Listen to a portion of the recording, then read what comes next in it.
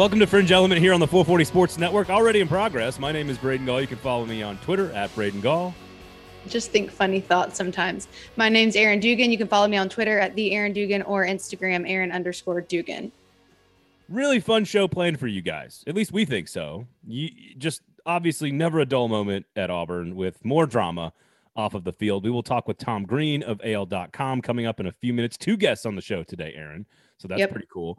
So Tom Green, we're going to rattle through all the things that have taken place at Auburn just so everybody knows what's going on. Then we're going to talk with Tom Green coming up a little bit later on in the show where he will lay it all out for us. All the things that have happened, why are they happening, a look ahead at what the roster is going to look like for Auburn in the summer, as well as expectations as to what Bryan Harsin has to accomplish to keep his job. So we'll do that coming up a little bit later on. We have Bud Elliott on the show from 24/7 Sports and CBS Sports recruiting guru, as National Signing Day is this week. I guess the artist formerly known as National Signing Day. It's now NSD2, if you want to call it that. So we'll give you some data you need to know about National Signing Day, and then Bud's going to sort of take you through sort of team by team and really break down how well these coaching staffs are doing in recruiting and what the future holds for the conference on the Cruton Trail. So we'll do that a little bit later on. We've got 2 SEC quarterbacks playing in the Super Bowl, Joe Burrow and Matthew Stafford. So we'll get into that. So some fun stuff today on the show, Aaron. Fringe Element, a fun show brought to you by Jaspers, the bringing you the wisdom of a bonsai tree in the form of a culinary reservoir. Interesting. Thank you. Fascinating. Thank you so much. Yes, I know. I did not realize that inanimate foliage could have wisdom. I suppose it's not. I suppose it's not inanimate, right? I don't think you're giving foliage enough credit. You need to do a little more research on universal consciousness. Sure, foliage underrated. Fringe Element says foliage. 100. You heard it here first. 100%. Breaking recruiting news and also updates on the knowledge of trees. That's true. We do have two players that have decided where they're going to go through the portal that are very important that SEC fans care about. But you know who does have a ton of wisdom and not underrated? Jaspers. Rated very highly by everyone who's ever been there. That's what I'm screaming. Because the parking is free and the food is spectacular. The TVs are great. The people are wonderful. The whole TVs are, you have never seen a TV like this TV. 11K. 11K. They are, you can't find them anywhere else. They are the only TVs like this. And they were made especially for Jaspers with higher resolution. I mean, and thank you, Braden, for reminding me about how their TVs are just different. Yeah. No one else in the world has these TVs. They don't. Nope. No one does. Nope. And you should watch them. We're not setting the bar too high for Jaspers at all. Go check out Jaspers, of course. The happy hour is great. The parking is free and the food is wonderful. All right, so we'll get to Stafford and Burrow in the Super Bowl. We got some Cruton news you need. We'll talk with Tom Have you Green. ever said recruiting? I'm sorry. I used to. Okay. I don't prefer it anymore. I say Old Mississippi. Is that getting on people's nerves yet? It's not the thing that gets on my nerves the most about you. It's a long list. I do think that when someone who hears me do this show or any other show hears me say Old Mississippi, they immediately send the correction tweet. It's not Old Mississippi, Braden. And I'm like, thank you. We all see it. Thank you. Blue. Don't say it. Don't say it. How about we wait until to talk about leaving the game until we're inside the stadium? How about that? You guys want to head out around the third quarter? Traffic's not as bad. Those commercials come on. My wife looks at me and just stares at me. They're my favorite. She just looks at me and she goes, because she knows, like telepathically, she's telling me, this is you, dude. You know this is you. And I'm like, what? All these spots are compact. What do you want me to do? So you hired them. You don't know them. You don't know them. Go watch all of the Progressive commercials on YouTube and then go watch our show on YouTube after that. But no free shouts. Okay, so Stafford, Burrow, some recruiting data, 2 interviews today. Great interviews with Tom Green and Bud Elliott. We'll have some reaction in between a little bit later on in the show. But I wanted to do this Auburn exercise just for fun because never a dull moment. And at some point you can just stop me and say things if you need to.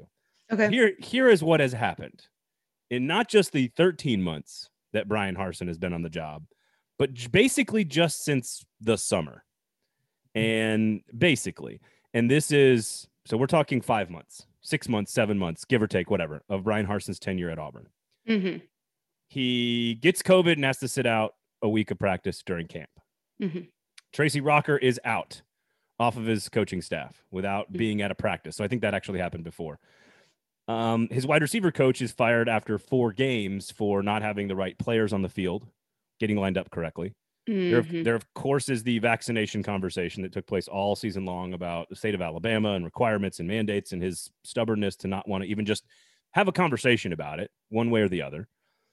He then beats LSU in Baton Rouge for the first time in over 2 decades.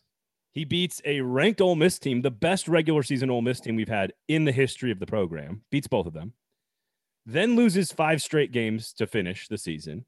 He fires Mike Bobo. Derek Mason, his defensive coordinator, leaves. Called that, by the way. You did. I called why. Tank Bigsby. Yeah, personal and philosophical reasons. Is that right? I said that last week. I was like, Yeah. Their values don't align. Yeah. Tank Bigsby threatens to leave and then doesn't. That same weekend, Bo Nix announces he's leaving and does. They then lose about 8 or 9 dudes on the defensive line into the portal. And then in between, they've hired Austin Davis to be their coordinator, who seems like a very smart decision when they hired him. I think Godfrey was on here saying it seems like just a really smart hire. And then 43 days later, he walks away from one of the most prestigious SEC institutions and one of the highest paying jobs in the college football as a sport for personal reasons after 43 days and not coaching a practice. This is one of those things to me, and I try to just sit back and listen because I obviously was familiar with a lot of those instances, but when you put them all in a row, it just hits different. I will say, same thing for relationships, whether you're male or a female, or no matter who you love. If you're getting mixed signals, the answer is no. So if you're winning, you're winning games you shouldn't. You're doing things, unprecedented things, but then you're doing a lot of stupid stuff too. You just gotta chalk it up to mixed as a no. It's a no for me. So this is advice to young adult males across the board. If you're getting mixed signals, the answer is no. It's also advice to women. If you're getting mixed signals from either side, that's true. It's a no. But isn't there a whole movie about if he's interested, he'll call? He's just not that into you. Yeah, isn't that like the whole Yeah, that's the thing. So if you're getting mixed signals, yeah, that's true. Then it's a no. And in the marital parlance of this conversation, it is maybe or we'll see. Those are the 2 phrases. Wait, give me an example. And parenting too. So if you're talking to your parents or your spouse, it's specifically your mother or your wife, and they say we'll see, that means no. Yeah, almost always. But it shouldn't be like that with your kids, because if you say we'll see, it's a yes. No. To them, no, but to them. My mother, it was a no. It was definitely a no. Like, hey, can we go do X, Y, or Z, Mom? We'll see. She just wanted you to stop. We'll see. Talking about it. Basically. Yeah. Stop hounding me. I just wanted to lay it out there for people so that they could hear all of it, because it's a lot. Individually, and I talk about this with Tom a little bit later on, but individually, there are some reasons why some of these things could happen. But Bo Nix has probably had a lot of BS he's tired of dealing with. Whatever. He wants to move on. Fine. That could be in and of itself That's not a huge red flag to me. And any one of these particular incidents taken individually, there's no major problem here. When you put 8 or 9 or 10 or 12 of them together in a line, there's one common denominator. And the one common denominator right now, there are 2, and I asked Tom about this. It's Brian Harsin and it's Auburn. so whose fault is it, Brian Harsin or Auburn? And the answer is probably both. I'll let Tom answer that question a little bit later on. Never a dull moment, Aaron, on the plains. Never a dull moment. Definitely not. I would venture to say that a couple of those isolated incidents are pretty concerning to me, but when you wrap them all up, everyone's leaving. He has coached 13 games and will be on his 5th total coordinator. So, yeah, that's all you need to know. All right, let's do some positive stuff. How about that, Aaron? Okay. SEC quarterbacks, and we'll have some news on. We'll get to Jackson Dart and Caleb Williams in just a second. But Matt Stafford and Joe Burrow are playing in the Super Bowl, and I'd like people to have an opportunity to win a bar bet in their lives. And here's some good nuggets for you from the Super Bowl as it pertains to SEC quarterbacks and just quarterbacks in general. Stafford and Burrow, of course, both number 1 overall. Georgia and LSU, both highly touted kids that came to the SEC. They will play in Super Bowl 56. It'll be the 6th time in Super Bowl history that 2 quarterbacks from the same conference played against each other in the Super Bowl. The last one was Peyton Manning and Cam Newton in Super Bowl 50, which is insane to me that Cam Newton won a national championship in college in 2010 and then played Peyton Manning in a Super Bowl 5 years later, knowing that Peyton Manning was drafted in 1998. Insane. That's just a weird number. Then it happened with Tom Brady and Russell Wilson, Michigan and Wisconsin, respectively, in 49, Super Bowl 49, 2014. Peyton Manning and Rex Grossman, Super Bowl 41, 2006. I'd like to pause for a second here. That's one I forgot about. Go ahead, Braden. I'd like to pause for a second here and just note that I think Rex Grossman, as an SEC quarterback, is one of the more underrated players of the modern SEC world. Almost won a Heisman, almost took his team to the national championship game. A lot of almosts, first round pick, average NFL player, did play in a Super Bowl and get his team to a Super Bowl. But I think Sexy Rexy he's underrated when it comes to his SEC college career. Just throwing it out there. I'm going to tell you something, and I don't like to speak to things that I don't know about. And I was in the 9th grade when that happened. So I'm not gonna defend that particular performance or his college career for that matter, because I was in 8th grade or younger. Almost won a Heisman. And had they beaten Tennessee in 2001, I believe they would have possibly played in the championship game. I'm not sure. They would have played in the SEC title game and then maybe the national title game if they beat Nick Saban and LSU. I think that was Saban's first title in 2001.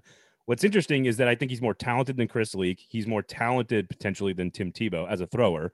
He's more talented than Danny Werfel. He's more talented than like almost all of the modern era quarterbacks. Tebow was certainly a better college player, but what was the difference? He's the team around him. Number 1, yes. And the coaching staff. Meyer is probably I'd probably lean Meyer over Spurrier, but that's because Meyer's kind of a giant POS. But Tebow was just a physical specimen, and right. Grossman was a better passer, like a better pure thrower of the football. I mean, listen, he played in a Super Bowl. No other Florida quarterback has done that. It's impressive. Anyway, and sidebar. Just thought I'd throw it out there. I think Grossman. No, I love a sidebar. I think Grossman's underrated. John Elway and Chris Chandler in 1998, Super Bowl 33. That's Stanford and Washington, respectively. And then all the way back in 76, back when Aaron was in school, Ken Stabler from Alabama and Frank Tarkenton, who played in 3 Super Bowls from Georgia in Super Bowl 11. So here's your bar bet. 4 times out of the 6, SEC. No surprise. Another bullet point from which SEC fans can brag. Yeah, because this isn't a biased this podcast isn't lean one particular way at all. I report the facts, Aaron. I know. Everyone loves winning a bar bet. I don't know exactly how you really like drum up that bar bet without someone knowing that you already know. Well, isn't that all bar bets when it comes to sports trivia? Ish. Like name the X, Y, and Z players that did X, Y, and Z for this thing, and that's how you name the 4 times the SEC's had 2 starting quarterbacks in the Super Bowl. But don't they have to know the question before they bet on it? Have you been in a lot of sports-based trivia bar bets before? Because it feels like you haven't. No, I don't think trivia-based I have. You don't get to know the question first? I just am really for some reason, my brain's going way down the technical route of this bar bet right now. And I just you're sucking the fun out of it. Sucker. You are a fun sucker. That's what you are. I know. Yeah. All right. I minored in that. I also just appreciate the stages of their careers. Matt Stafford having basically this might be his last chance to win anything. That 2007 Georgia team that he played on that went to the Sugar Bowl and beat Hawaii. They lost in Neyland to Tennessee. They probably were better than the 2007 LSU team that won the national championship. But because they lost to Tennessee, they didn't play in the title game, and Tennessee got housed. And so I just think it's fun to see Stafford's career come through Detroit full circle and a chance to win the Super Bowl. Whereas Joe Burrow, 2 years in LSU, wins everything. 2 years in Cincinnati, already in the Super Bowl. Like, dude wins everything. I just think it's fascinating to watch their 2 careers unfold. Yeah, it's kind of like whatever he touches turns to gold. How do you think this SEC quarterback Super Bowl matchup will rank in comparison to the prior 6? Well, the Manning Cam one was garbage. It was all defense. Mm-hmm. I mean, that was a really bad football game. Manning Grossman was a close-ish game in the third quarter into the fourth, but Grossman didn't do a whole lot. Stabler and Tarkenton, that was pretty good. Back in 76. So really not a lot of great games. I think to your question, these two guys are more prepared and more talented to, and in the primes of their career, to sling it all over the place with a bunch of really great players around them. Cooper Kupp, Jamar Chase, T. Higgins, Tyler Boyd, Odell Beckham. A lot of LSU players, by the way. Lots Jamar Chase LSU. and Odell Beckham. Sony Michel for the Rams from Georgia as well. I like the underdog energy too. And I'm seeing clips of like Bengals fans that are just like really old and just crying that their team is in the Super Bowl, with just elated. It's going to be just the nature of the matchup makes it fun. And I think the quarterback battle will be awesome to watch. So just wanted to throw it out there. 2 SEC quarterbacks in the Super Bowl, only the 6th time it's ever happened for any conference. Of course, the SEC claims 4 of them, and you can go win yourself a couple bucks or maybe a beer at the bar, even though Erin's clearly never done that in her life. Jackson Dart is transferring to Ole Miss, so Lane Kiffin gets his guy. Jackson Dart's a 6'3", 210-pounder, athletic kid, really talented. Played for USC last year as a freshman. Brings a tight end, I believe, with him to Ole Miss as well. So they've kind of found their replacement for Matt Corral, which is really interesting. I just think I don't know what to make of the Dart kid coming to Ole Miss and what it means for them. I think they're clearly going to be better at that position now than we expected. What I love the most about this story, though, Erin, is like Lane Kiffin's ability to be Lane Kiffin. Like his ability to be himself is extraordinary. Like I'm guessing you're going to point at a particular example. Yes. So there's all this talk right now about the NCAA Rules Committee focusing on players faking injuries, right? It's happening across the country. The Rules Committee's talking about it. Obviously, Tennessee fans are going to remember all the players that may or may not have looked like they were perhaps potentially faking injuries in the Ole Miss Tennessee game. Mm-hmm. Well, Lane Kiffin tweets basically, go NCAA, even though his team is largely the team that has been doing the dirty here. What is his motivation there? To be Lane Kiffin. He is just better at being himself than anybody else. Just zero shits. Yeah. Per usual. Exactly. And when Jackson Dart commits, he's like, he does like a parade on Twitter for himself. It's just amazing. Now, do you think that there's going to be that even though they quote unquote got their guy, do you think Ole Miss fans need to keep in mind who they're coming from in Matt Corral and to have a healthy mindset going into this season? Because so there's a difference. So what would you say to the Ole Miss fans who are looking to continue their, what do you say to Ole Miss fans that had Matt Corral last season? You're not getting Matt Corral. I think that's probably a good starting place. Yeah, I think you're smart to say to people, hey, it's going to take some time. Most people know the difference. Most people know that it's not Matt Corral. But Dart only played like 6 games, and he only started like the last 4 or 5. He did start against Washington State on the road and threw for like 391 yards and 4 touchdowns. So I think the talent. So he had some up there games. He threw for over 300 against UCLA and in like a back and forth game that UCLA won actually pretty big. At that point, they'd already fired their coach. Clay Helton was out. So like, I don't know if you can look at the numbers. I think your message is accurate. Do not expect Matt Corral levels of production right away, but he is clearly a great second option considering they had nobody else on the roster, and to acquire him via the portal is like landing a 5-star recruit. So yeah, he's still young. You needed him and you got him. Bingo. Exactly. So it's still a good day. And then Lane did a victory lap on Twitter, which is just shocking. Par for the course. Caleb Williams goes to USC. We should mention that. He goes to USC to play for Lincoln Riley. He does not, in fact, go to Georgia, which means the only real big name at quarterback that we're left, kind of watching is JT Daniels, of course, at Georgia, what he's going to do. And whether or not, I guess he's going to the portal, who knows. So there you have that some quarterback news there. Before we get to Tom Green here, real quickly, Aaron, Braden. I've got some Cruton data that I'd like to throw out there for the folks, and I want you to grade these nuggets. Can you do that for me? Okay, what's the scale? Obviously 5 stars. For like most interesting, or 5-star rating would be like you're a very highly touted data point. Okay, so super important news to the overall effect on the season. Yeah, and interesting, interest level. So 4 and 5 stars are high. 2 stars are low. You get it. Okay, right? I don't need this much mansplaining. Thank you, though. Go ahead. All right, Bud's going to talk about a lot of this stuff, but I wanted to get your thoughts. Okay. LSU is number 18 entering signing day in America. That makes them 8th in the SEC. Only 2 times since 24/7 Sports became a company.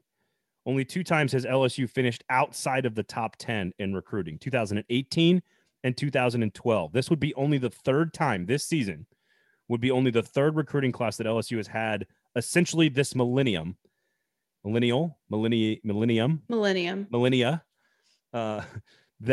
LSU will finish outside of the top 10. How interesting. How many stars?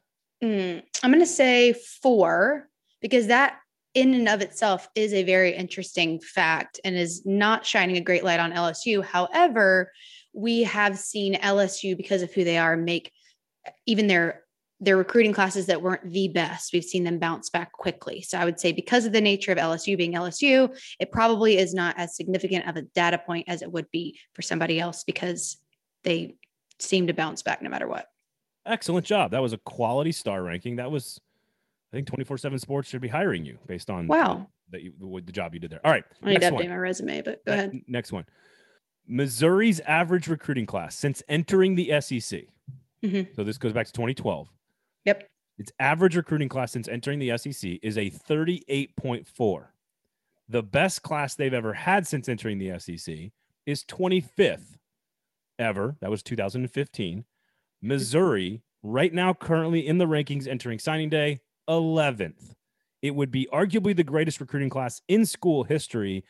Again, average since entering the SEC, 38.4. Right now, today, 11th. I give this 5 stars. Super interesting. And I'll add another layer. SEC recruiting rankings this year: Texas A&M, Alabama, Georgia, Missouri. Tell me if you ever thought that was going to be the case. And then you're looking at Missouri's at 4, Florida's at 13. I want to add more layers because you're adding good layers here. Mm-hmm. How about this? They are first of the 3 Tigers in the SEC. Oh my gosh. Of all the Tigers in the SEC, they are ahead of LSU and ahead of Auburn. And by a couple spots. Next factoid on recruiting. Okay. Kentucky, average recruiting class over the last 10 years, same span as Missouri. 33.7, their average recruiting class. The best class during that span, 22nd back in 2014. Their current class, 12th in America. The best recruiting class in the history of Kentucky football, much like Missouri. I will give that. These are good factoids. Yeah, I like that. I'll give that 4. I teeter between 3 and 4 because we've kind of seen Kentucky on this slow build towards building a program. So this isn't as shocking to me as some of the other stuff that we've talked about. So somewhere between 3 and 4 stars. I don't know if we do half star ratings. No, we don't. I'm gonna give it. We don't. Yes, they have Kentucky has 9 4-star recruits, 10 3-star recruits, and they have been on a slow build, which is very hard to do. Yep. It's much harder to do than to be Kentucky and have building towards consistently great recruiting. It's much harder to do that, obviously, than just have one standout class and get lucky. And this is not a matter of Kentucky getting lucky. Okay. I like that. All good analysis there. I like this game. Okay. A couple more here and we'll try to be quicker. Okay. Dan Mullen fired for not being able to recruit. Right? Among other things. The Gators were 9th, and 13th in the nation in his 3 classes. Point being, Florida right now is 26th. Now, some of that's because Napier's just now on the job, so you don't really hold that against him too much. But Mullen was fired because he couldn't recruit, even though he had 3 consecutive top 13 classes. To me, that's a very small target that Florida's trying to hit. It feels like Napier has that ability. but we shall see. Same thing for Josh Heupel and Jeremy Pruitt. For all of Jeremy Pruitt's faults, which there were many, his last two classes, his only two full classes in Knoxville were 10th and 13th.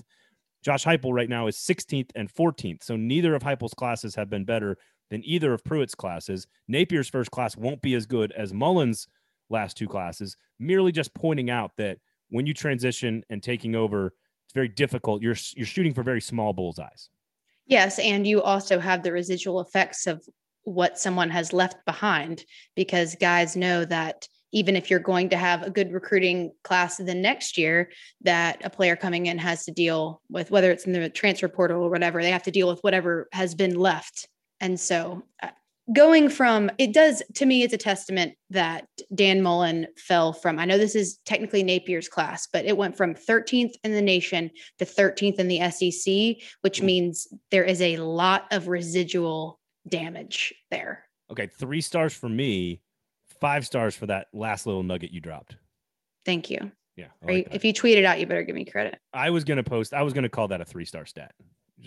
I think it's 4 stars. Okay. All right. I like it. Dan Mullen screwing up doesn't surprise me. The fact that they fell that much when you look at those numbers is surprising.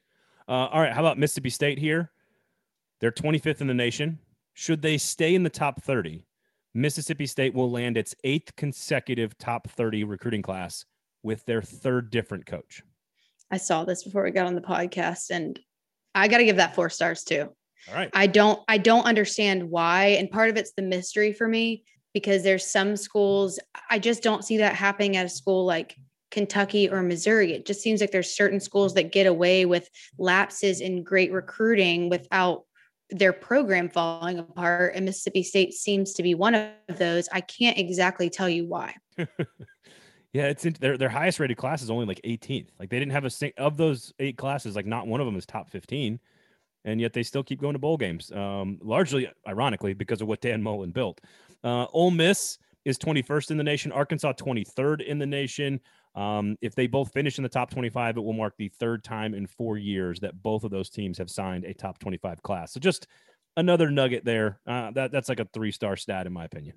Yeah, I'd give that 3 stars, but the matchup this season would get more. Yes. That factoid 3 stars. Yes, they exactly. still keep playing like that. If they keep playing like that, they both get 5 stars. Yep. Basically, here's what you need to know about recruiting heading into the National Signing Day.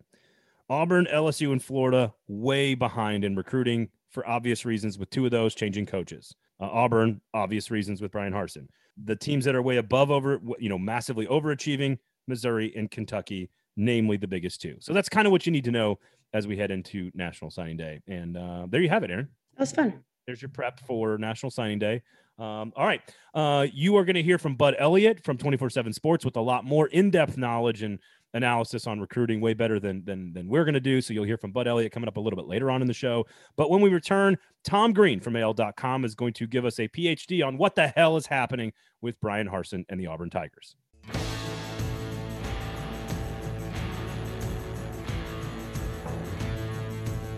Fringe Element, Aaron Dugan, is brought to you by the wonderful and amazing and spectacular, very real folks at Jaspers, recruiting only the best of the best in employees, clientele, and food products as well. You will not see them losing staff for no reason. Everyone loves Jaspers. They don't want to transfer to other restaurants. They want to stay there. They want to serve their clientele there. They want to win the day, if you will. And they do it with a smile. And that's the best part. Do they trust the process also? They do trust the process, and they love the grind. Every day's a Super Bowl at Jaspers. I was going to make a portal joke, but you did it for me. So I did? Yeah, you slid it right in there. I like that. 5-star slabs of meat at Jaspers. That's what they've got. 5-star slabs of meat, 4-star vegetables, 5-star dessert pastries. No question about that. The cheesecake, my girls love it. You can grab and go at the market. They can run an up-tempo offense. They can run a slow offense if you want to sit down and take your time. There you go. You can do that. There it is. Yep. They can play out in space. They got the big bar. You can have a more intimate. They have record-setting, unmatched TVs. Yes. You've never seen TVs like this. No one's ever seen them. No, this is the first time they've been anywhere. These TVs. Continue. And they're fun to watch, and they're big. They're very, very big, these TVs. Many people are talking about these TVs. Go to Jasper's. I did not mean to go down that road. Go to Jasper's. The parking is free. The menu is genuinely awesome. And they sort of, like, we joke, but they do actually have a little bit of something for everybody. So if you want to go in there and have a nice meal with the significant other and make it like a date night, they've got like a more formal dining room. If you want to go in there with a bunch of friends and just, a bunch of hijinks and tomfoolery, you could go in there and just, do you carouse? Sit at the bar like we do. Carouse? Is carouse the word? What's the word I'm looking for? Peruse? No, that's a good one though. Thank you. I don't think it works here though. I'm missing the word. Carouse? I'm screwing up the word. Yeah, I don't know how to help you. It's fine. No, very few do. So if you want to go in and just be, I don't want to say be obnoxious, but like you want to go in and loud and have a couple shots and watch the game and cheer for your team, you can do that. There's a game room. Taking some hoopla. Hoopla is a good one. There you go. I'm going to come up with that word as soon as we're done recording. Yep. There's the game room where you can rent it out with a private space if you want to have a formal birthday party or watch the game, have a watch party, and you got the grab and go market where you can just pop on by. Great drink specials for happy hour after work. So I really don't know what else Jasper's can do for you. Is it Commotion? Commotions is one, but that's not. It's not what you want. Okay, I'm not going to help anymore. I'm done. I am unhelpable. That's what this is. It's not the first. People have tried. Many have tried. Many have failed. All have failed. Okay, so go to Jasper's, everybody, right? Yeah, I think you should. It's delicious. Braden and I might be there getting drinks, or we might be getting drinks and fighting at the bar. You just never know. Carousing. Carouse?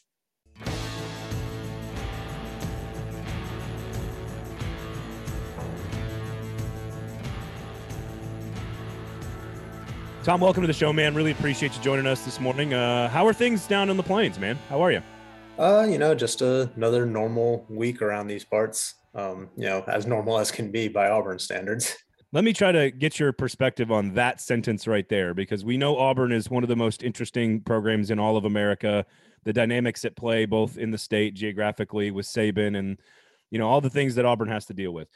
Relative to Auburn standards, how bizarre has Bryan Harsin's tenure in less than a calendar year been so far? I think even by Auburn standards, it's been a little strange. I mean, you want to start on the field, obviously, very promising start to the season there, 6-1 start, but then lost 5 straight to, or 6-2 start rather, and then lost 5 straight to end the season. First losing season since 2012. Things kind of spiraled that final month of the season. Blew several double-digit second half leads. Things just, kind of fell apart. Starting quarterback goes down. Just so much going on. And then off the field, in the 13 months that he's been here, he's now had to replace 6 assistant coaches. 2 of them didn't even, participate in a single practice with the team. When you go back to Tracy Rocker, who was the original defensive line coach hire and then left less than 2 weeks later for an NFL job. And now Austin Davis, who was here for, I believe, 43 days before stepping down yesterday. So I want to get into Austin Davis a little bit more, because I find the Bryan Harsin offensive philosophy, Mike Bobo thing, I think that's fascinating. But just in general, if you were to look at the entire 13 months and some of the things that have taken place, how much of this is self-inflicted by Bryan Harsin? How much of this is, for lack of a better term, Auburn inflicted by forces outside of the program? Well, I mean, I think a lot of it is just Bryan Harsin trying to, put his imprint on this program. He's talked a lot about developing the culture. I think that's why we've seen several players go into the transfer portal, just because they might not necessarily be fits for what he feels like he wants to do with this program, whether it's, strictly from a, X's and O's standpoint or just from a buy-in standpoint. And I think some of the coaching departures were for that reason too. You look early into the season, he fired his wide receivers coach 4 games into the year because he didn't think that, that position was up to par. And he went ahead and just promoted an offensive analyst who was his offensive coordinator at Boise State the last couple of years. Things obviously didn't work out with Mike Bobo, especially late in the stretch of that season where the offense just, was in a tailspin in the second half of games, couldn't produce even when the defense was turning in some really good performances. Derek Mason, I think you really have to question when, he, steps down just to go to take what is, at best, I'd say a lateral move to go to Oklahoma State. But yeah, no, I think some of this is just, Brian Harsin wanting to, do things his way. He's really said it since, the day he got hired. You can do things right, or you can do things right now. And, he's being very meticulous and, trying to make sure all the ducks are in order. And it's almost like a soft reset going into year 2 at this point. I think that's a pretty normal thing for a new coach to want to do, is sort of, I don't want to, clean house is maybe not the right term, but like that's kind of what ends up happening. Mhm. And a lot of times, if that's what happens and success follows, then it all makes sense. It's all part of the plan. Do you get a sense that that's what's taking place? Like you said, is resetting the culture? How much of it is him learning on the job and learning that Auburn and the SEC both are very different monsters than the Group of Five and Boise State, and sort of the laid back pace of, let's call it, the Pacific Northwest? How much of it is him learning, and how much of it is just Auburn needed the shakeup? I think it's a little bit of both. You look at his career; he's had success, every time he's been a head coach. This was probably the most difficult season that he's endured, and I think it was really a wake up call. His first in the SEC, going through that trial and learning that it really is a different monster than up in Boise State. So I do think that some of it, from that regard, but then I think, like you said, I think he's learning on the fly too. It's just a very different situation for him to be in. And, he knows that he needs to produce, because there is a lot of pressure at Auburn, especially when you look across the state at the success that Alabama's had. And then your other biggest rival just won a national championship. So, there is a lot of pressure to succeed and produce those results immediately. And, I think you obviously need to improve on the field. You need to improve that coaching staff. You need to improve your personnel. And, you need to recruit. And, they did a pretty good job of closing well during the early signing period. But, top 15 class, tomorrow they probably won't get many guys, maybe a few. They've been trying to go into the portal, but they're losing more than they've brought in so far. And, it's just hard to keep pace from a personnel perspective. And while a top 15 class nationally looks pretty good, when you look at the SEC, they're, middle of the pack toward the bottom half. And that's really hard to kind of maintain when your two biggest rivals are just widening the gap with everybody else. Well, and not just those two, but LSU wins the national title 2 years ago. Now A&M's recruiting at this ridiculous level. Ole Miss wins 10 games. I know Auburn beat them. What's funny is that I look at I want to dive into the Austin Davis thing here for a second, because that one's even weird by Auburn standards as well. I think individually, all of these things, right? Like, Bo Nix wanting to transfer after 3 pretty tumultuous, solid, but, up and down seasons. Like, he probably did that for him. I think you can look at each one of these things that's happened and sort of, there's some sense there, right? Like Mike Bobo schematically never felt like a fit with Brian Harsin, in my opinion. Right. It always felt a little forced there. Same thing with Nix, and I think you could argue with Austin Davis, if he's just a guy who thought, you know what, I don't know if I want to recruit in the SEC. It's a pretty tough business. Individually, there's some sense to be made of all of these things, but taken as a whole, it feels like there's a bigger problem here. And I do think the Auburn boosters and the Auburn decision makers have to claim some of the drama themselves. But is there a through line? Is there a descriptor you can find that why they have to talk Tank Bigsby off the transfer ledge? Is there something that connects all of these things, or are they just random incidents that are totally coincidental? I think some of it is random. Some of it's just the changing landscape of college football right now with NIL, with the transfer portal. You're having to deal with these things that you didn't necessarily have to worry about before. Specifically, with the Austin Davis thing, I don't think that's something that, Harsin or really anybody on that staff or within that program could have necessarily seen coming. When you look at how long Harsin took with the initial search and how, meticulous he was going through candidates. And, even when it was reported that, he was expected to hire Austin Davis, it felt like it was almost a week before that became official, because, they were just, trying to tie up all the loose ends and make sure that they were doing everything right and make sure that it was a fit and that they were on the same page. And, it seemed like, a really intriguing hire, obviously a very young up and coming coach, only 3 years of experience, but, obviously familiarity with the region, having, grown up and played at Southern Miss. He's got a good track record working with quarterbacks from his, time working with Russell Wilson over there. Obviously came highly recommended from, Pete Carroll and Russell Wilson and, his former coaches at Southern Miss. And really, just looking at that, kind of recent trend of SEC, well, I guess SEC teams, but some college teams in general, just plucking these up and coming NFL assistants for, kind of major roles on staff, like they did, like LSU did with great success with Joe Brady, like Kentucky did last year with Liam Cohen. So it seemed like it made sense. And especially with Brian Harsin wanting to be more involved with the offense himself, getting a guy who doesn't necessarily have a track record as a play caller, but someone who he thinks could really develop the quarterback position, which, let's face it, Auburn needed an upgrade in the play at that position this coming season. For as good as Bo Nix was at some points last year, we know how up and down he's been throughout his career.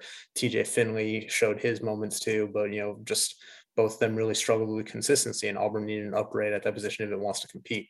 But then for Austin Davis to part ways, pretty much 3 to 4 weeks after arriving on campus, I think that took a lot of people by surprise. I know some news started trickling out Sunday evening. Some players started reacting. Guys like Zach Calzada and Robbie Ashford, 2 quarterbacks that came to Auburn in part because of Austin Davis through the transfer portal. You really got to feel for those guys because, this is more out of their control than anything else. Brian Harsin and his staff, they'll figure things out. But it's the players that are really going to be impacted the most by something like this. Yeah, even for Auburn standards, 43 days on the job is very interesting. What's the state of this roster heading into summer camp? I know there's a lot of player management to go with the spring practice and the portal and recruiting and everything, but just what's your sense of how good this roster is going to be in the summer when they break camp? Yeah, I think there's some areas of concern for sure. I mean, they've lost 8 defensive linemen in the portal.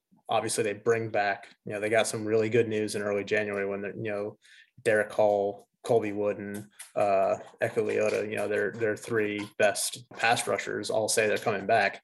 So that's promising. It's just a matter of getting depth behind them and, really getting depth on the interior of that line. I think that's really the biggest question mark. This defense, there's going to be a lot of turnover just based off, some of the seniors you're losing in the secondary, some guys that you're losing at linebacker, whether it was Chandler Wooten, Zakoby McClain, but bringing back Owen Papo, getting a UNC transfer linebacker with experience to come in there and kind of bolster that too. I think the defense is going to be really interesting to see just how much, they either fall off or kind of can maintain this year after, what they lost this last year. But then offensive line has been a concern for Auburn for several years. A lot of that is just because a lack of quality recruiting up front. But, they got several guys coming back for a 6th year. So kind of buys them a little bit of time, got guys with more experience coming in, starting experience, kind of buys time for Brian Harsin and Will Friend and them to, kind of try to restock and reestablish, some recruiting up front in that regard. Quarterback, I think, is obviously going to be the most interesting question. You lose Bo Nix, you have 5 guys now who will be competing for that job throughout this offseason. TJ Finley obviously has that starting experience at Auburn already. Zach Calzada, coming in from Texas A&M, has the most SEC experience of anybody in that room. And then, you got 3 guys who haven't really played much college football at all. Demetrius Davis, who redshirted for Auburn this year, 4-star signee Holden Geriner, who was, the first high school recruit that Brian Harsin got a commitment from and has really been high on him for the last, basically a year now. Been really just impressed with, his development and, how he performed at the high school level as a senior. And then Robbie Ashford coming in from Oregon, just a really good athlete. We'll see how much he can factor into that competition, but another Alabama guy who has just a lot of athleticism and raw talent. Kind of just see where he fits in. But I think obviously the quarterback position is going to be the most intriguing thing about this team for the next 7 months. Geriner needs to get reps with the first team right away so that everyone in the SEC can learn how to say his name. First of all, that's number one. That's what we got to do. All right, I'll leave you with this.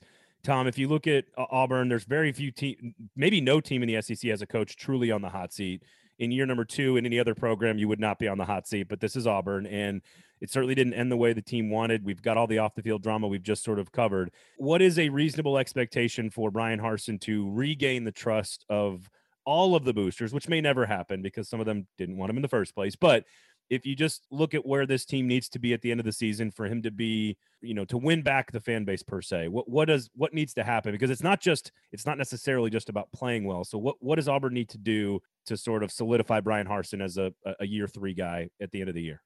I mean, I think he needs to show a little bit more proof of concept. I think he needs one of those signature wins. I think we thought he had that with that LSU game and maybe even that Ole Miss game. Those are two really impressive wins this season. But, just for someone who came in last year and made such an emphasis about going 1-0 each day, 4th and 1 mentality, for the team to falter down the stretch like it did, I think is really concerning. They need to show that, they can't let the same thing happen when they're on the doorstep in some of these games, or when they have, these 10 or 11 point leads in the second half.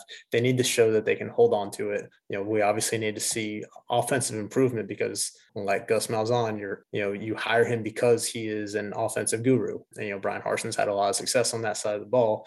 And I think that's why we're going to see him be a little bit more involved on that side this year, because, it just wasn't up to the standard that he had really come to expect, and what he had shown throughout his career. So I think those will probably be the two main things that will kind of give, boosters and Auburn fans a little bit more confidence if they can show considerable improvement in those two areas. Yes or no answer. Is Brian Harsin the head football coach this time next year at Auburn? Yes. All right, there you go. Tom Green, thank you so much, man, for joining us. We really appreciate it. Of course, you can follow him all over the Twitters, AL.com. We appreciate it. Thank you, sir. Yep. Thanks for having me.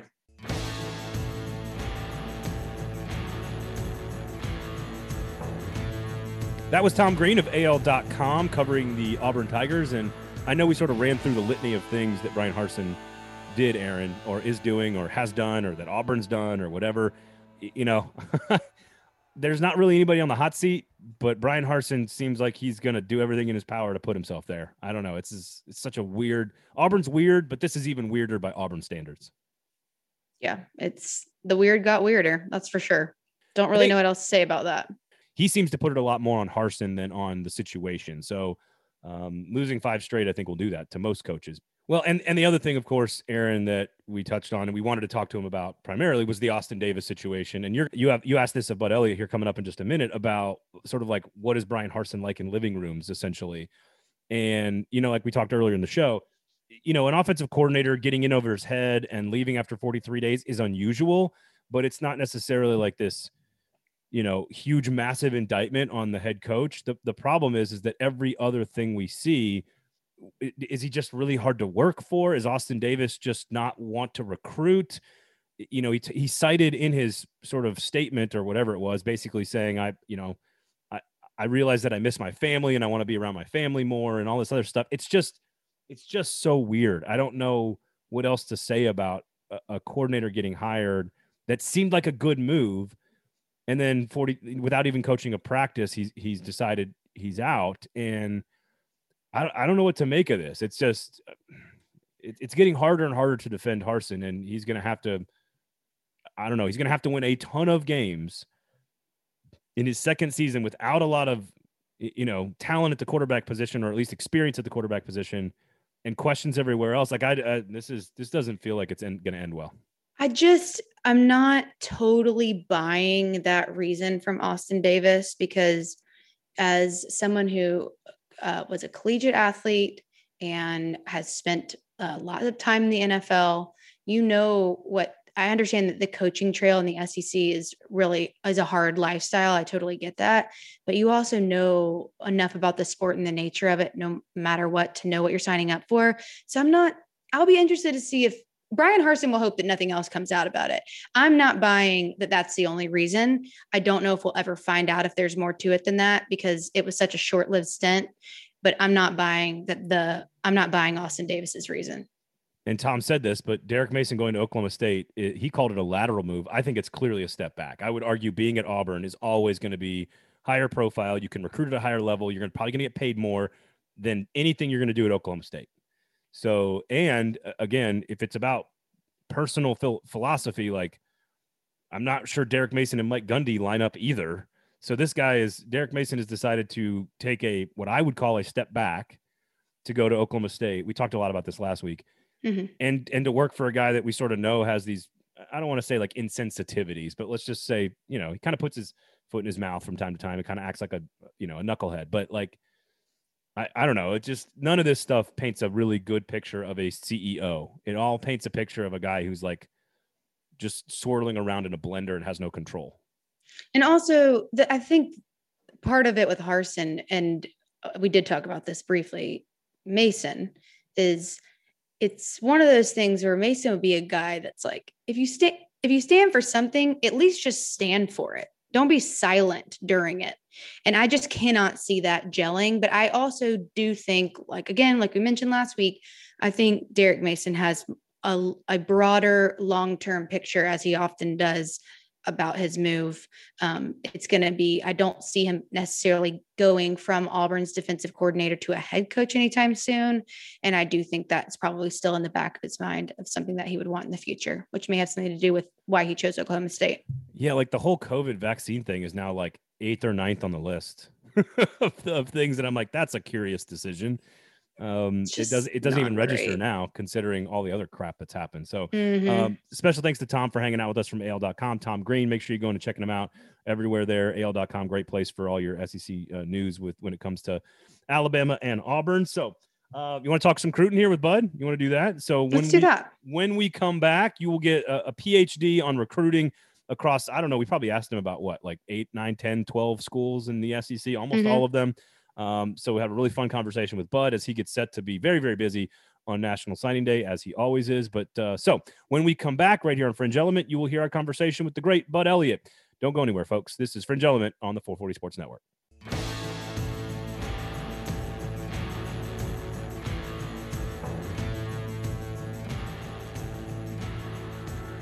All right, let's talk a little Cruton here on the show this week, as National Signing Day 2 is here this week. And we would love to, of course, to talk to the great Bud Elliott from 24/7 Sports and CBS Sports joining us here on the show. Bud, how are you? Deep breath. National Signing Day is here. National Signing Day. Caleb Williams decides to make his announcement on the same day that Tom Brady officially announces his retirement. So we had to go live for that on Cover 3. It was pretty exciting, and production meeting here in a little bit for our 10 hours of Signing Day coverage on CBS Sports HQ / 24/7 Sports YouTube. So that's going to be a long day tomorrow and a fun one. There you have it. So for all of you listening on Wednesday, make sure you check out all the stuff that Bud just said. I know who the Caleb Williams guy is, but this Tom Brady, I don't know who that, you're gonna have to refresh my memory on who that is. All right. We care about recruiting here on the show, and I want to talk to you about, and we'll start at the top and we'll work our way through the league. But A&M, of course, at 1, you've got Bama and Georgia, who have been doing this sort of for a couple of years now, A&M now as well. Can you put into some historical context just how good this A&M class is and how impressive it is for not one, but 2 guys to have sort of joined Saban at the top of the national recruiting rankings in general? So it's a really, really good class. I think it already rates number 3 all time and has a chance to finish number 1 all time, depending on kind of what goes down tomorrow. They already have number 1 for this year locked up. So A&M is really primarily just battling history at this point. I mean, they have 4 composite 5-stars already in the class who are already signed, an additional 2 who will make it official tomorrow. And this is a really, really, really class full of difference makers. They're loading up on the line of scrimmage, particularly with the defensive line. The one thing with A&M in the last 4 years, and really going back to Jimbo's offense since Jameis left, is a horrendous ranking in explosive pass play rate, outside the top 100 on average in his 4 years so far at A&M. That's the only, I keep my stat sheet. They're all bright green, which is great. And then like dark red cell explosive pass rating. Horrendous. They don't hit explosive plays through the air. Maybe they can make that change with this class. Evan Stewart, one of the top, some people think the top receiver in the country, really an elite track guy, also a couple million followers on TikTok. So somebody who is very much set to cash in on the NIL opportunities. And Connor Wegman's a quarterback A&M likes a lot. We'll see how early they can get him involved in the process. They also got Max Johnson in the portal. But maybe this is the class that helps them elevate to start hitting some of those home runs through the air. Well, and can you try to, how difficult, we for a decade and a half now have said, who can catch Bama? Dabo did a pretty good job. Urban Meyer did so for a couple of years at Ohio State.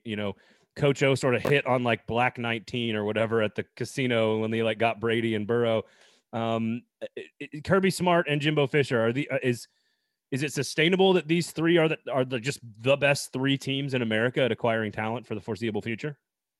I think it's possible. I mean, we have to see what Lincoln does out at USC. When USC is rolling, they have a gear they can get to that nobody else out west can have. I think that's probably why Mario left Oregon, because he realized they weren't going to be screwing around anymore there in Los Angeles. And out there, they have right of first refusal on pretty much everybody west of the Rockies within reason. And they also have the ability to go to, Tampa or Miami or something like that and grab a prospect as you kind of spot recruit some areas that maybe you have a connection to.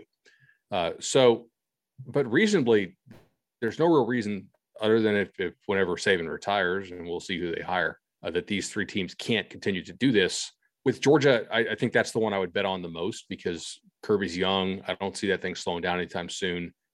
A&M at some point will need some sort of proof of concept, right? You can ride momentum of the new era for so long. And obviously there's a whole lot of excitement in College Station. And I really do think that these recruits will translate into wins. Like every team that has signed a number one overall class in the playoff era has won a title while that class was on campus. Now that stat overlaps pretty conveniently with the Bama stat, because that's typically the team who's doing it. And then obviously Kirby cashed in on his couple number one classes with that title just a couple weeks ago. But that'll be the expectation, is that not only do they win the SEC, but they take it all home, just given recent history of what happens when you sign a number one overall class. And if you sign the number one overall class of all time, they gave Jimbo that blank trophy. They're going to expect it to get out there and grave it. But when we're talking about momentum, kind of on the other side of the momentum conversation is Kentucky and Missouri and what they've been able to do recruiting wise at those schools. What do you attribute to that exactly? Is it stability in coaching? Is it just overall coaching and recruiting, or the ability of the coaches to recruit? And is that maintainable at schools that aren't traditionally powerhouses like A&M, Georgia, and Alabama? I think it's somewhat maintainable, right? So with Kentucky, I would say stability is a major factor in what they're doing. They do a really nice job of, I think Missouri does as well, with targeting and understanding guys you want to build relationships with. And it is important to project, who are we going to be fighting on the final weekend for this kid's signature? You can shoot too high if you're at a Kentucky or Missouri. You can also shoot too low, certainly. But if you're able to kind of thread that needle and figure out, hey, for most of these kids, we're fighting Tennessee, Auburn, the Mississippi schools, Arkansas, and we want to beat those schools out for these kids. You can do pretty damn well. If you miss on your evaluation of just how good this kid is, and all of a sudden the team you're battling for the signature down the stretch is Bama, Georgia, you may win a battle or two, right? Like Kentucky kept Keontae Goodwin. Missouri kept Luther Burden. Those are our 5-star prospects. You're not going to do that repeatedly, though. So I think that they are really good with their targeting, and they start to build those relationships with those kids early on, and they're reaping the rewards. Additionally, they're not exactly fighting recruiting juggernauts right now. Like Josh Heupel's staff doesn't really have a great recruiting reputation back to his days at UCF. Look what Malzahn's doing there now. They're lapping what they did at UCF recruiting-wise down here in Florida. Auburn with Harsin is not recruiting particularly well. LSU, they've only been on staff, for a couple of weeks now. And the Mississippi schools are not great at the high school recruiting portion relative to maybe how they were a couple of years ago. Lane's doing a great job in the portal, but the competition maybe is not as great. And you also had some turnover at Florida as well to help them out. Brian Kelly and Billy Napier. I think Billy Napier sort of seems like he's taken all the smart things from Saban and implemented this vast structure of football, industrial complex there at Florida. I think there's going to be some success there. Obviously, we've seen some short-term gains. I'd like your thoughts on them, but also more importantly, does Brian Kelly understand Louisiana, like as a state? Does anyone? I don't know if he does or not, but they have done a really great job in the portal, and they may keep Matthews, the safety, home tomorrow. That'll be an interesting indication. Like, do they lose him to A&M, or are they able to keep Jacoby Matthews home? I think he will probably do well there. He's made some decent hires on staff. I wasn't really sure how that staff was going to shape up initially. And I joked about this on Twitter, but never doubt the resolve of a program that wants to take money from a children's hospital to funnel it to recruits, right? They're very committed to winning, as are most of the SEC schools, and end up winning, right? There's a certain buy-in you have to have. It's only funny because it's true. It's only funny because it's true. Allegedly, of course. Allegedly. Well, did they prove that one? yeah. As we like to say on the show, allegedly. Allegedly. Allegedly, correct. Shout So out I Chris think he'll Fowler. do well there. Napier is doing all the right things as far as, hey, like, you want Kirby Smart style results. I need to have Kirby Smart style resources here, with having a million analysts and a director of this and a director of that. Now you can create the positions. You still have to have the right people in those positions. And we will see if the hires he made end up being the hires that can get the job done. I think he did a really great job at Louisiana. And so to me, he's proven he knows how to run a program. And he also has been in some of the recruiting battles that are, the big time, understanding kind of what it takes to sign 5-star players at other schools, which I think is oftentimes a pitfall for some of these G5 only coaches who haven't been in some of those battles. So I would expect him to do pretty damn well there. They have a lot of recruiting space as far as scholarships for that 2023 class. They're doing okay in 22, but I'm a big punt at the high school level when you get hired guy. The attrition rates in the early signing era have been horrendous, and that's whether you ended up working out like Jimbo or whether you failed like Mullen. Those first classes they signed in 2018, or you go to the next cycle, the guys who were hired in 19, your high school kids are having an attrition rate of like 80%, almost regardless of how your team ends up doing on the field. I think Chip Kelly's the only guy that kept his class together somehow. So I would just go portal the year I get hired, and then I'm going to sell playing time because I have all that high school room to sell when I have time to go through a full junior day and summer camp and spring game visit process. It's fascinating because Chip Kelly, we sort of laughed about how slow he was doing recruiting at the beginning at UCLA. But to your point, it seems like it's smart. Billy Napier, again, I've told this story a million times, but I talked to him the week he got the job at Louisiana, the first year of the signing period. And he was like, I'm not taking a single player in the early signing class, and waited till February, until this week to do it. You mentioned UCF and Gus Malzahn and the job he's doing at down in Orlando, Josh Heupel's former job, and now he's at Tennessee.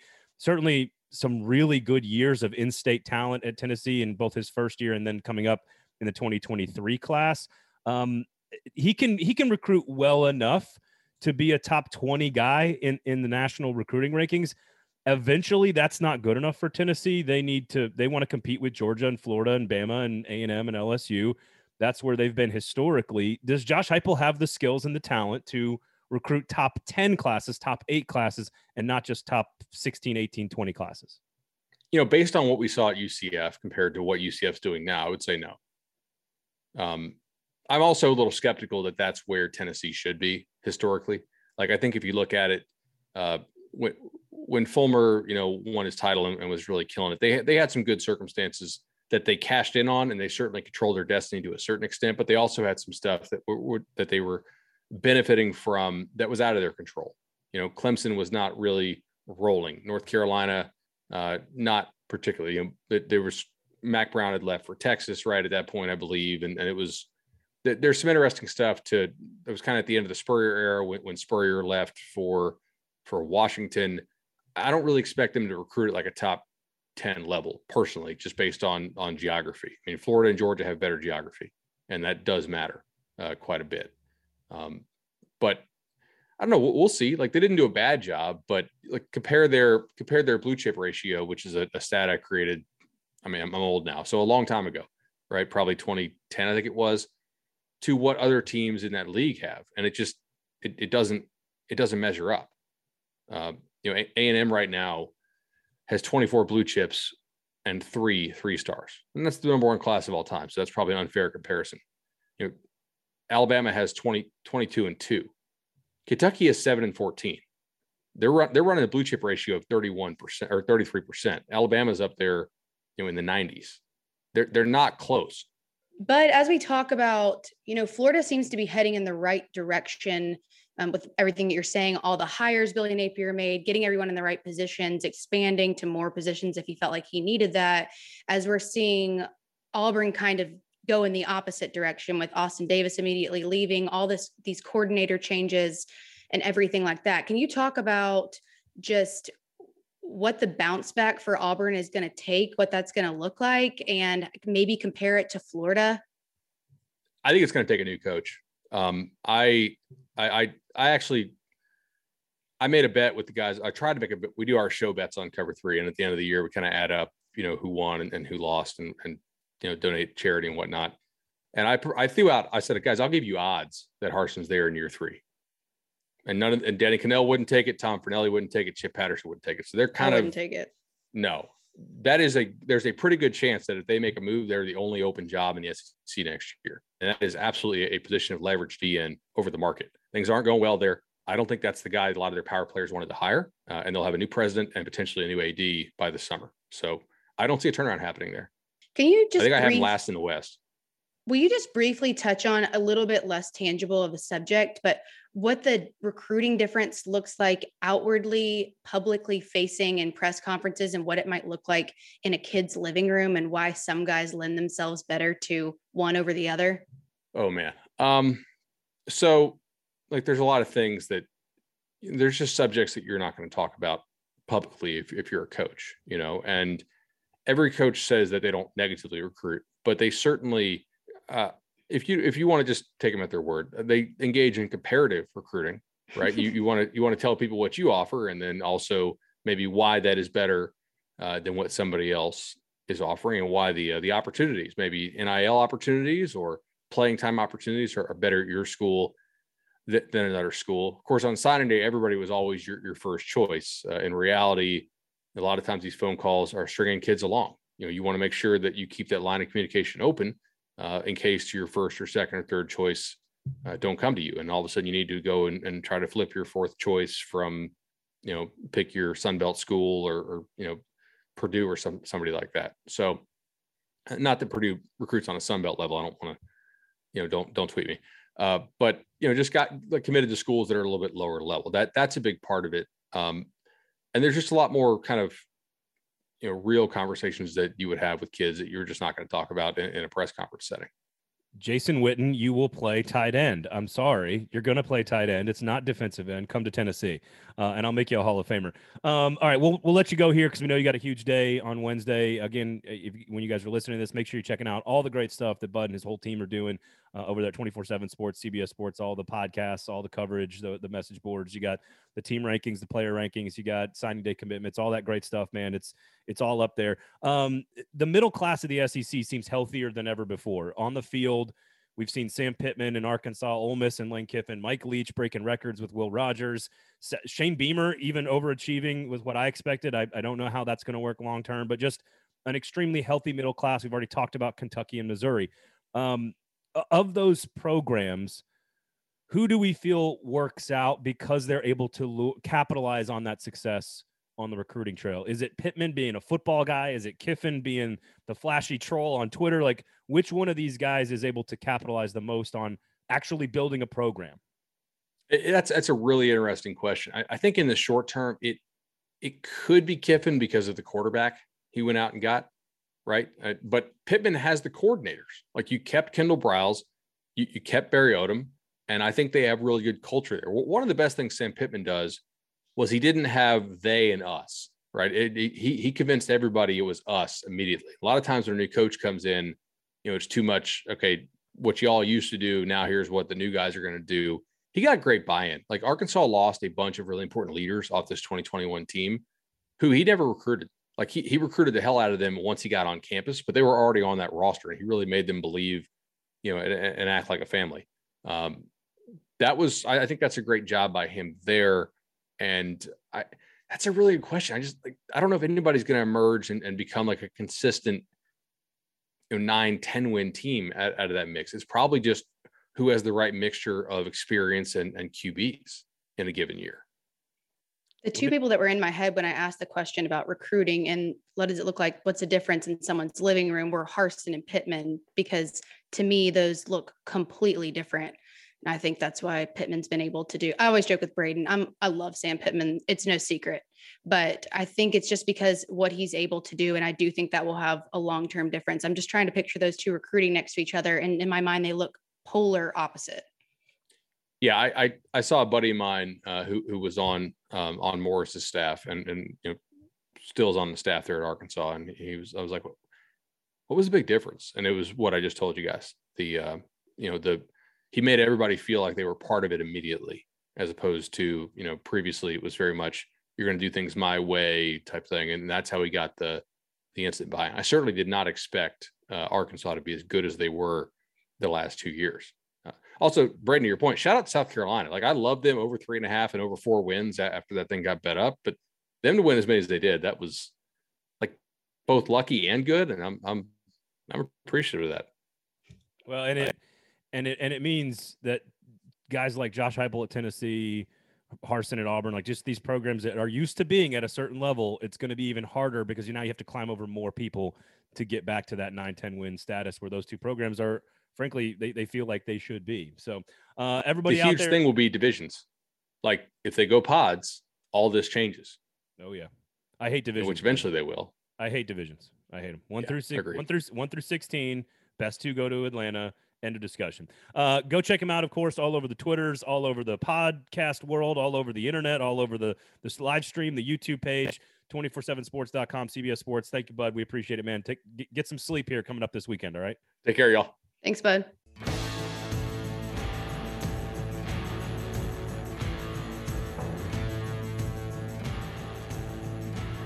That was Bud Elliott, of course, of 247 Sports, CBS Sports. Again, if you obviously this comes out on National Signing Day, so all of you guys listening out there, go check out his coverage. He's one of the best in the business, has been for some time. Again, invented the blue chip ratio, and I think before we wrap up the show here, Aaron, I thought a really good question by you to sort of just, it's sort of a common sense thing to know that coaches behave differently behind closed doors than they do publicly.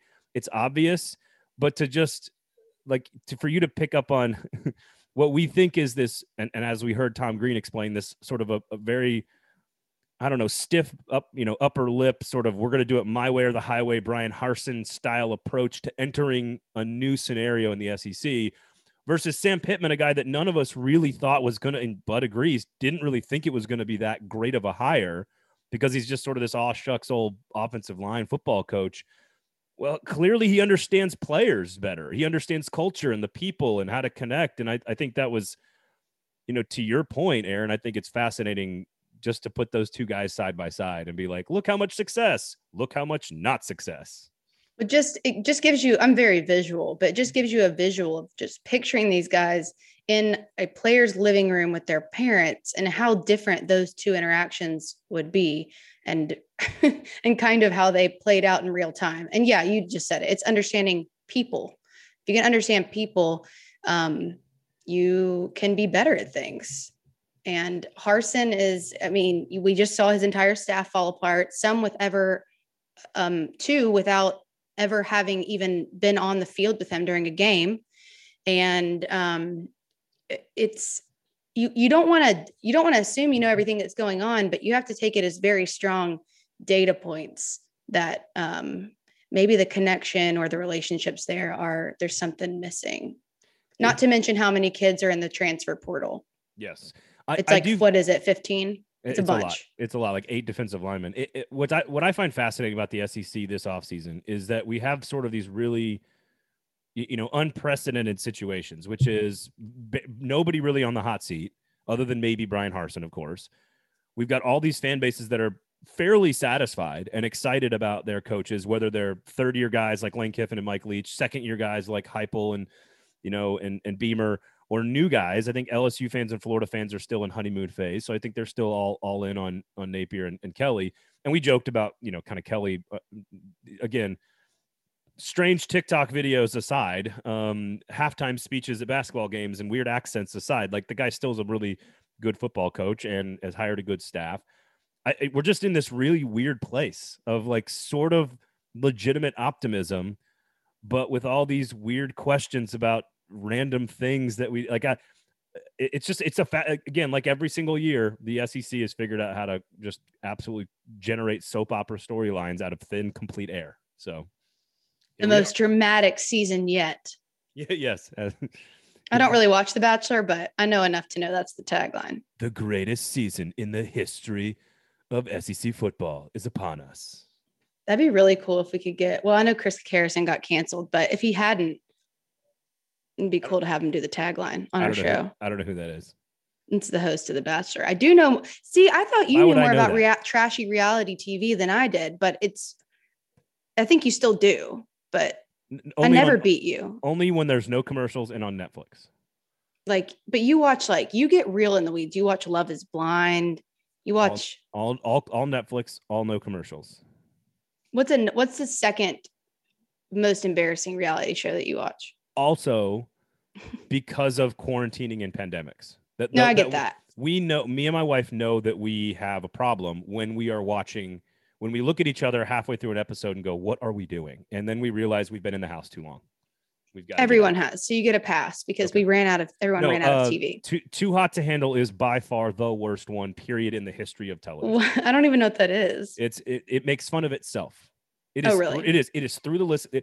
You know how, like, I don't know this, and I guess you don't, since neither one of us are like heroin addicts, but like when you're in the when you're in the bottom of addiction, right? Like when you're in the gutter, passed out at 2 a.m, and like you realize, okay, I need to make some life changes. Mm-hmm. This is probably not going the way it needs to go.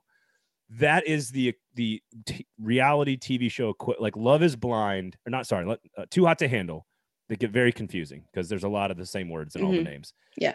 Too Hot to Handle is the gutter reality check of reality TV show addiction. You know you have a problem and that you need to seek help. Well, I think it's a good tool, at least, to know when you've hit that point. Yep. Sounds like you're aware. And they say awareness is super important on the road to recovery. Yeah, that's true. Now, are you the one you can kind of make yourself feel good about it because it's like a logic problem and you can solve it before them and then you feel like you're better than them? Love is Blind actually. You could just watch Are You Smarter Than a Fifth Grader if you wanted to do that. That doesn't give me quite the ego boost I'm looking for. Okay. Because these are like 24-year-olds. Okay. Love is Blind has actually got an interesting psychological study dynamic to it at the beginning of it, where you're actually seeing people try to get to know each other without visually seeing each other, which actually is interesting. It just devolves quickly once they get matched up and they get sent to an island. All of a sudden it devolves quickly into a really, really, trashy partying on an island. People are drunk and angry at each other. It devolves. Talk about devolving quickly. This show. Yes. Yeah. Like those are fine. Like Too Hot to Handle is the one. And it's you're still going. Yes. Right now it's like the bottle of bourbon on the shelf too, because we haven't watched the newest season, but we know it's sitting there if and when we go on a bender. We know it's there, and at any point we could snap and need that bottle of Jack. We just don't know. I'm sending you strength. Please, thoughts and prayers to the Gall household. Aaron, where can people find you? The Aaron Dugan on Twitter and Aaron_Dugan on Instagram. Make sure you're checking out the YouTubes as well. All the great work that Aaron and her team are doing to put up the stuff on the YouTubes there. We do appreciate that. You can find me at Jasper's, of course, over on West End. Great happy hour, great place to watch any game, really. Super Bowl. 4 blue chips for Jasper's. You go Jasper's. The blue chip ratio off the charts for Jasper's. And you can follow me, of course, at Braden Gall on Twitter, at 440 Sports on Twitter as well. Check out all the socials across the board. Special thanks to Tom Green from AL.com. Never a dull moment with the Auburn Tigers. Special thanks to Bud Elliott. Make sure you're checking out all their great work across all the different platforms, and enjoy National Signing Day. For Aaron Dugan, my name is Braden Gall. This has been Fringe Element here on the 440 Sports Network.